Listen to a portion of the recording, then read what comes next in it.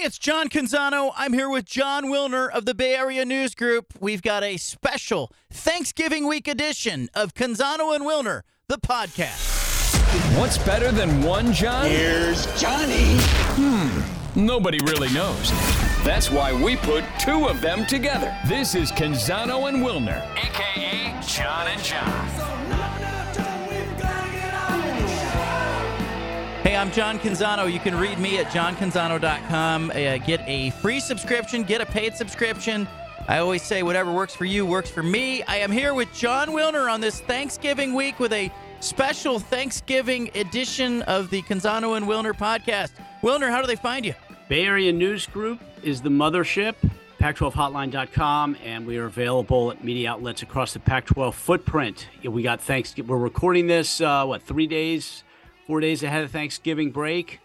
A lot of things to be thankful for. How about you? Yeah, let's start that. Let's give one thing that we are personally thankful for, and one thing we're thankful for that relates to the Pac-12 conference. And if you're listening to this, tweet at us. Tell us what you're thankful for too. You can find me at John Canzano BFT on Twitter, and you can find Wilner at Wilner Hotline on Twitter. Let's start here. I'm thankful. Look, I've got 3 daughters, and anybody out there who's got multiple daughters understands that, they're all different. They're all special in their own way. That's just amazing to be a dad of 3 daughters. I love being a girl dad. But my oldest daughter is away at college, and, we're going to get to see her on Thanksgiving week. And so I'm thankful that, Nice. it feels less and less frequent that I can have all 3 girls in the same room. And sometimes when that happens, I just kind of sit back. I get kind of that vision, that help defense vision, where Yes. I see all three of them in the same place, and I'm just they'll all be in the same room. I mean, my world will be in one place. So I'm thankful for that from a personal standpoint, and I'm really thankful from a Pac-12 standpoint that we came out of a big weekend for the Pac-12. You had 2 games that were decided by 3 points each, with the USC-UCLA game and the Oregon-Utah game. And Pac-12 officiating was not the storyline. And I'm thankful for that. And I don't mean that as some backhanded slap at the Pac-12 offices. Like, I'm thankful that it appeared that the games were settled on the field, that the mistakes were made were like, hey, one team was better, or this team played better, or this team, didn't get quarterback play. And, I'm thankful that the Pac-12 officials kind of got a week off in what could have been a critical point of the season. There was no apparent blown calls. They weren't the storyline. I'm thankful for that. Yeah, they got lucky, right, with the UCLA field goal. Because they had the substitution issue, so they took the points off the board for the Bruins. But UCLA made the second kick, so that ended. You're right. They got lucky and they got through it. Those 2 huge games. Now they got one more weekend, really, plus a championship to get through without some kind of major gaffe. I am thankful that my kids in their first normal school year, basically since COVID, are doing well and well adjusted, because certainly in the Bay Area, treated COVID and the protocols and school situation different than other parts of the country. And it's been rough for a lot of kids here, real rough. And I am thankful my kids are doing okay. That's for sure. Yeah, amen to that. I mean, I think, after the last couple of years, I think just, especially with kids that are in those formative years, it's, I think it was really hard on kids. I think socially it was hard on kids. I think, their friendships were strained, and obviously the grind of school. I can't imagine going through what kids have been through in the last couple of years. So, yeah, I'm on board with you there. What about Pac-12 from a Pac-12 standpoint? What is John Wilner thankful for? I am thankful that this whole media rights deal is coming to an end, because it has been a long slog since June 30th. And I have to think that sometime, I don't know if it's first week of December, second, third week, but they are much closer to the end of this than the beginning. And then once they get through it, things are a little bit more normal. However it ends up, it'll be over. We can focus a lot more on, at least for me, focus almost entirely on, the competition, because I certainly have not been able to devote as much time and energy to the actual competition and to the daily ebbs and flows with all 12 teams, not nearly as much as I have in the past, because I've always got one eye on the existential crisis. So thankful that is coming to an end. Yeah, and I think too, it's really interesting to me that I don't remember fans being tuned into this kind of stuff. It's kind of like, if NBA or NFL fans or Major League Baseball fans were tuned into the collective bargaining agreement. Like, that's not why we get into sports. It's not why we follow sports. But I think a lot of fans in the Pac-12 footprint who are listening to this podcast are way tuned into what's going on with media rights, what's going on with realignment. And this is supposed to be our diversion. This is supposed to be where we get away from all that crap. A bad boss, or somebody's sick, or you got a migraine, and you're supposed to escape into your sport. So, unfortunately, the Pac-12's business has at times in the last 5 months felt more like work than play. Oh, yeah, for sure. Some of that's because of social media and a lot of the stuff that takes place behind closed doors and has been completely out of public view in the past is now out there for public consumption. I think that's part of it. And nothing, drives interest, I've found, like realignment, because, your where your school is based, the conference your school is based means so much in terms of your identity and your ability to succeed on the fields of competition. Fans get into realignment more than anything else, recruiting, wins and losses. And this has for the Pac-12 gone on since June 30th. So it has been a long time. And I think a lot of people thought it was going to be over by now, but these deals take time. We've mentioned the Big Ten took 6 months to get their media deal wrapped up. Pac-12, what are they coming on 5 full months? So should end soon. Yeah, and I think we'll all look at that and we'll be thankful for that. Let's talk about the weekend and wrap up the weekend a little bit. We had some big games, some big outcomes. USC has guaranteed itself in a spot, at least one of the 2 seeds in the conference championship game, by virtue of their win over UCLA. I don't think you were surprised at all by the points that were scored. It was a few more than I anticipated, and I just think the better quarterback play won that game. Dorian Thompson-Robinson, the interception right before halftime, I think is really where the game got tipped, and USC ended up getting a field goal in that possession after the turnover. I think if UCLA had driven down on that possession and scored, it would have been a very different game. But how did you see USC-UCLA? Well, I was disappointed. I was counting on 100 points being scored. So they let me down a little bit there. I was shocked that SC was shut out in the first quarter. But they had, 52 points in the second half, so that made up for it a little bit. Look, terrific offenses, not terrific defenses. I agree with you about better quarterback play. I think that goes hand in hand with defensive opportunism, though. I mean, the Trojans have 24 takeaways and 4 giveaways this year. It's an absurd turnover margin. And to me, that is actually the thing that has surprised me about USC, right? I figured they'd be high-powered on offense, figured their defense was going to be wobbly, and I didn't expect them to be sitting at 10-1 right now. And the reason, what I didn't foresee, was that they were going to be so opportunistic. I mean, you're plus 20 in turnover margin through 11 games, and you're going to be 10-1, especially when you got a quarterback like they do. Yeah, and I have to give Lincoln Riley and his staff credit, because it has felt like I did not think they would be sitting here with 1 loss going to their final game of the regular season. They play at Notre Dame. We'll talk about that later. But I thought they'd have some growing pains. I thought their line on both sides, defensive and offensive lines, switched around. I didn't think that they made the changes that were necessary. So I got to give them a ton of credit. Caleb Williams has been great. They've overcome some injuries like everybody else, but they have themselves in position, and they are relatively healthy compared to some of the other top teams in the conference. And you know, Utah and Oregon are 2 of those teams that played each other at Autzen Stadium. I was at that game. Hate the 7:30 kickoff. Can I just say that one more time? I didn't get home till 3. I got home at 3 o'clock in the morning. I mean, were you able to feel your extremities on the field there at the end? At the end, it was 27 degrees on the field, and it was cold. And look, I'm not complaining, but you're looking out onto the field and you're going, this isn't ideal. This isn't where things should be decided.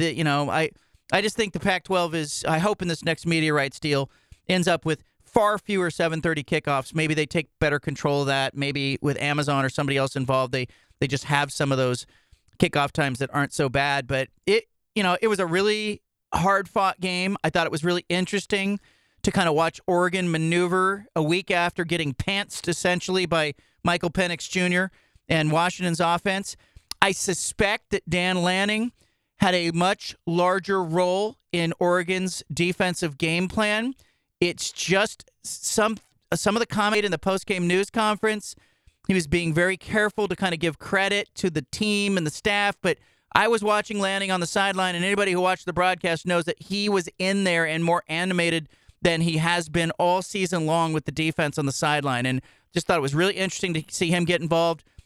Bo Nix, just guts. I mean, it was gutty. Clearly something's not right with Cam Rising at Utah. You can tell he's not right. He has not been the same in the last couple of weeks. They have taken his run game attack out of the offense altogether, and they're just, it was really interesting to see Oregon kind of MacGyver it with Bo Nix, not at 100%. They just kind of had him sitting on a stool back there throwing passes. And then Utah, you could just tell, Cam Rising was off. And he's just, there's something not right with him right now. Yeah. I mean, it's tough to be right 2 years in a row, right? Utah was steamrollered everybody last season, the second half of last season. It's hard to recreate all the little things that you need to develop a big thing. But it was interesting how, some of the best quarterbacks in the conference had real tough days. Thompson Robinson, 3 picks, Cam Rising, 3 picks, Jaden Delora, 4 picks. I mean, Nix threw 1, Caleb Williams threw 1. It's pressure, high-level games, and certainly the teams with the quarterbacks that made the fewest mistakes were the ones that won. You have to credit defense to some regard, but man, it just shows you how important that position is in terms of limiting mistakes. Yeah, quarterback-centric game. I mean, that's where we are right now, and it kind of, makes me think about Oregon State, one of these other teams. Like Oregon State is, going to play a factor in the games that happen this week. They will play Oregon, and Oregon State's biggest weakness, their Achilles all season, has been quarterback play, and still they find themselves in position to upset Oregon possibly on Saturday in a rivalry game at Reser Stadium and potentially play a role in what happens. Now, you and I both spent a ton of time on Sunday morning pouring through tiebreakers, Saturday night, Sunday morning. Shout out to Jim Thornby with the Pac-12 who explained a few things to me. We have both tweeted out sort of the tiebreaker scenarios, but give me an idea with the upcoming games, Wilner, and the tiebreaking scenarios that are on the table, kind of what you see forming on the horizon here in the final week of the regular season. Well, I mean, I kind of think Oregon's going to win. So, and if Oregon wins, it's pretty simple. They're in. If Oregon loses, then all of a sudden things get complicated and get interesting for Washington and Utah, right? That is the hinge game. Washington is going to go into the Apple Cup knowing what's at stake, right? Apple Cup is 7:30. Oregon game's at 12:30. Everything's going to, they're going to know. The Huskies are going to know exactly what's at stake or what's not at stake when they take the field against the Cougars. So I just don't know that Oregon State's got what it takes. And I know we can get into the games later, but to me, that is like the tipping point for this whole tiebreaker situation. It's either very simple or it could get very complicated. They could end up going to the 4th tiebreaker in the multi-team scenario, which is essentially strength of schedule. That's how Utah would get in, because Utah's strength of schedule against common opponents would be better than Oregon's and Washington's. That's how Utah ends up getting in if the Utes win. But it could be bananas. It's a great year for them to have gotten rid of divisions, right? Think about all the interest and drama that's going on. And if it was just north-south, it wouldn't nearly be like this. Yeah, and look, I'm going to say not so fast on that Oregon State front. Oregon State is 10-1 in their last 11 at Reser Stadium. Damn near beat USC earlier in the season. And if Oregon doesn't show up with a better game plan and a healthier Bo Nix, they're not going to get away with just sitting Bo Nix back there and letting him sling the ball around the stadium. Like Kyle Whittingham and Morgan Scalley figured that out at halftime, and Bo Nix had 98 passing yards in the second half. Oregon really stalled in the second half. Oregon State's defense is better than Utah's defense at this point of the season, and Oregon State will not let Bo Nix sit back there. So I really think there's going to be a question this week about how comfortable Oregon will be able to get Bo Nix back there, and I think Oregon State will pin its ears back and come after the quarterback position. I think it's going to be a great game, but I think I saw the initial spread on this game. It was, what was it, 7 initially, like out of the gates? That sounds right. Yeah. All right. So that's too many points. Oregon State will play this game close. And I think if you're a Washington fan, if you're a Utah fan, you're obviously going to be tuned into that Oregon State game because it's got some implications. But I will not be surprised if Oregon State wins that game. It's set up for them. They're getting guys back that they lost last week that weren't available. And we kind of know who they are on defense, and I think they will make things difficult on Oregon. So I think that is going to be a fantastic game, and obviously it's got some implications as to who ends up in Las Vegas and whether or not USC is the 1 seed or the 2 seed. I'm John Canzano. You can get me at johncanzano.com, and with John Wilner, Pac-12hotline.com is where you find him, Bay Area News Group superstar. Wilner, let's start with the games. You've kind of made your pick on that Oregon State game. I did. Is there any way, is there any conceivable way you see Oregon State winning that game? Because I drove home from Autzen Stadium last night thinking if Oregon doesn't get Bo Nix healthier, that Oregon State's going to blow that up. Like, they will not let him sit back there in the pocket like he's on a stool just kind of strumming a guitar. They're not going to let him get comfortable. Yeah, no, I totally agree. I think it's going to be a good game too. Absolutely. But I just, I'm not sure that it's a great matchup for the Beavers, right? The way to beat Oregon's weakness, we saw it last weekend with Michael Penix. They are susceptible to big-time passing games, which is why I think Oregon would be in trouble in a Pac-12 championship game against SC. But the Ducks can stop the run. And, I just am not sure Oregon State's got the passing game, either the playmakers at receiver or the quarterback play, to really take advantage and go up and down the field on the Ducks. So that, to me, that's the biggest thing. It's a style deal, and I just don't know that it's a great matchup for the Beavers. I don't know. Beavers have that chip on their shoulder. Jonathan Smith's got that chip on his shoulder. I said last week that I thought Oregon State would beat Arizona State, but I didn't know if they would cover. After the game, Jonathan Smith reached out to me and said, did we cover? 31-7. They have that chip on their shoulder, and I just think it's really interesting in a game like this.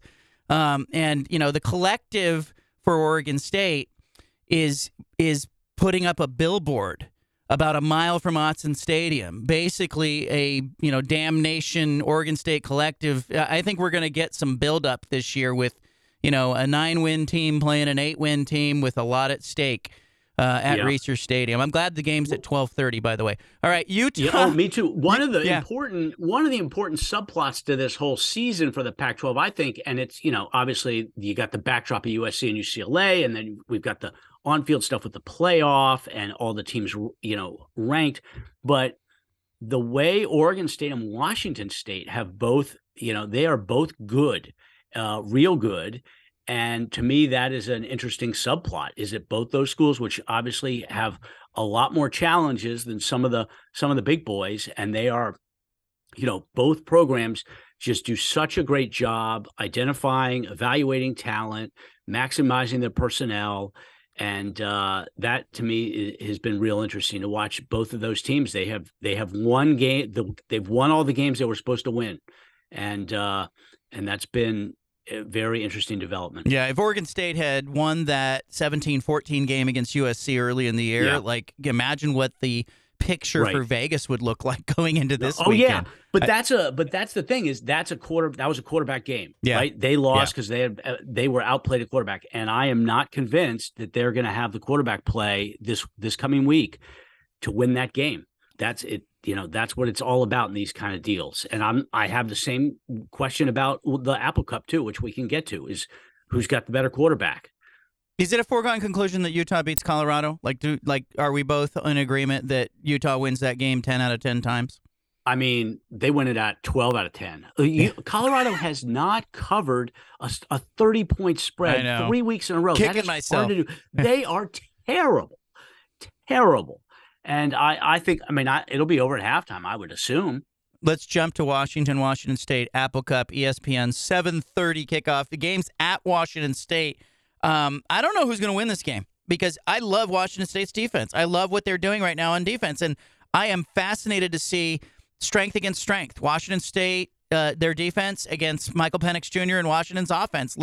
Let's see this unfold. I will lean Washington because I just think they have more firepower, will make fewer mistakes on offense, but that's going to be a hell of a game, and the fact that it's in Pullman, look out. Oh, yeah, it could end up snowing, right? The forecast calls for snow Sunday morning, but it could change, and it'd be something if it's like that 2018 game. Remember, with the Minshew game, both teams were ranked. It was snowing. Like, Chris Peterson looked like he had been frozen solid on the sideline, and I think the elements could play a real role. And if it is bad weather, that's going to probably help the Cougars because Washington's so dependent on the passing game. But I have the same question there. Is Cam Ward going to be up for it? Not only to make big throws, but avoid turnovers, right? I'm fairly confident Michael Penix will make some big throws and will not make many big mistakes. But Cam Ward's been a little bit sloppy with the ball, and Washington's been able to generate some pass rush. We saw that against Oregon. They can get some pressure on. So I would favor the Huskies in that, mostly because of the quarterback play. Yeah, I'll make my official picks at johncanzano.com on Wednesday. I know you'll do yours as well. Yep. Let's talk about Notre Dame at USC. That's the 4:30 game on ABC. That is a important game, obviously, in the big picture nationally, as if USC wins that game, and again, they're hosting that game, they win that game, they are positioned well, I think, for a college football playoff spot. Like, they're in the mix, at least. And that has some tentacles that reach to other teams because, I had some Utah fans reach out and ask, hey, look, if Utah makes the Pac-12 title game and USC goes to the college football playoff and ends up a conference champion and wins the championship game, would that mean that Utah automatically goes to the Rose Bowl? So I reached out, and I'm told, no, that doesn't mean they'd automatically go to the Rose Bowl. In that scenario, the Rose Bowl gets to pick the team. And there's precedent for this. When in 2016, when Washington went to the playoff, they played Colorado in the conference championship game. The Rose Bowl stepped past Colorado and picked USC to play Penn State. So there's some precedent here. I'm not saying they wouldn't take Utah. Utah fans, don't at me. But I'm saying there's some precedent, and it's not automatic. So in that scenario, if Utah makes the title game, or Oregon makes the title game, or Washington makes the title game, and USC goes to the playoff, the Rose Bowl will still get the pick. Now, here's the question, Wilner: does USC beat Notre Dame? Do they arrive at the in Las Vegas sitting at 11-1? Yeah, I'm not sure. Notre Dame's playing great. It's hard to believe that Notre Dame lost to Stanford and almost lost to Cal, right? A month ago, 5 weeks ago. They are playing much better. They're gonna make USC work for it at the line of scrimmage in a way UCLA did not, and they're gonna slow the game down and keep Caleb Williams off the field with their running game. I think it's gonna be a terrific game, and I think it's a total toss up. And then it would be real interesting to see what happens if SC makes the playoffs. They certainly got a great break with Tennessee losing and with North Carolina losing. This time of year, everything affects everything, and that Tennessee loss basically takes a second team from the SEC out of the playoff unless LSU beats Georgia, which is tough to see. But, some context on that for Utah fans and others, context on that 2016 comparison, right? Because the Rose Bowl did take SC, but SC had beaten both of the teams that were in the Pac-12 championship game that year. They beat Colorado head-to-head, and they beat Washington head-to-head. And my sense is that the Rose Bowl will take the highest-ranked team, second highest-ranked team behind SC.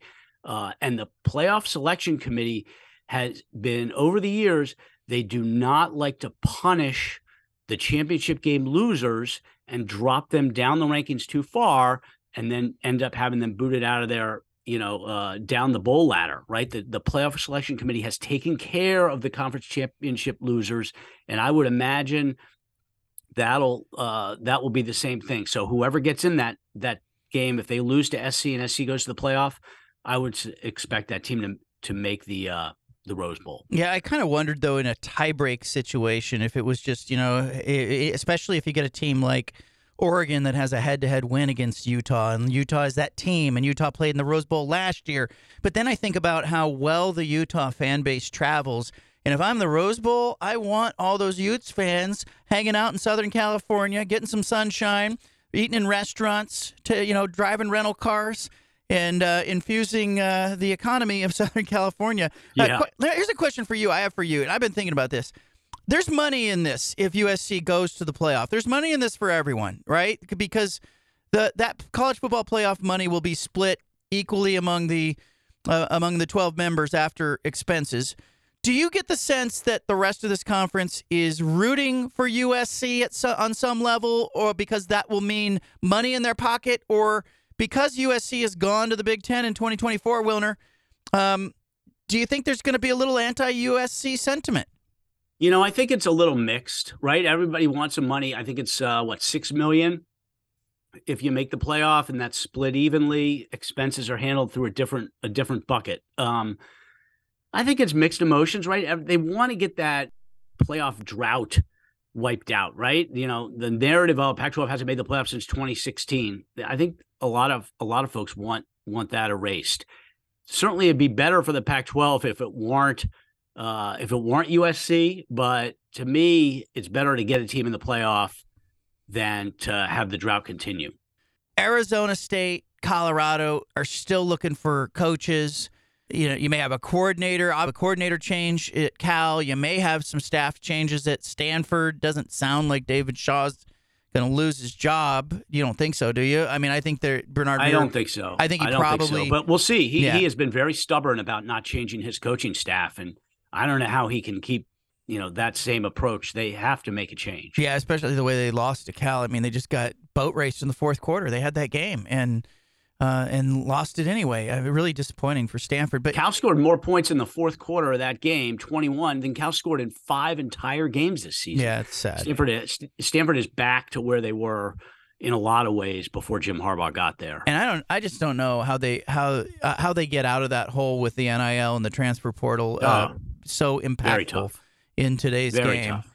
And on that front, it's interesting to see the NIL collectives in the Pac-12 sort of organizing themselves. We could do a whole episode on this, but I think there's some real concern from particularly Oregon State, Washington State, and some others that they don't want to be feeder programs for SEC schools, and they don't want to be feeder programs for USC and UCLA. And so I think we're going to see the Pac-12 collectives have an interesting off season. We'll address that in another episode. But how about the coaching changes and the searches, especially at Arizona State and Colorado? Anything new on that front in your world, Wilner?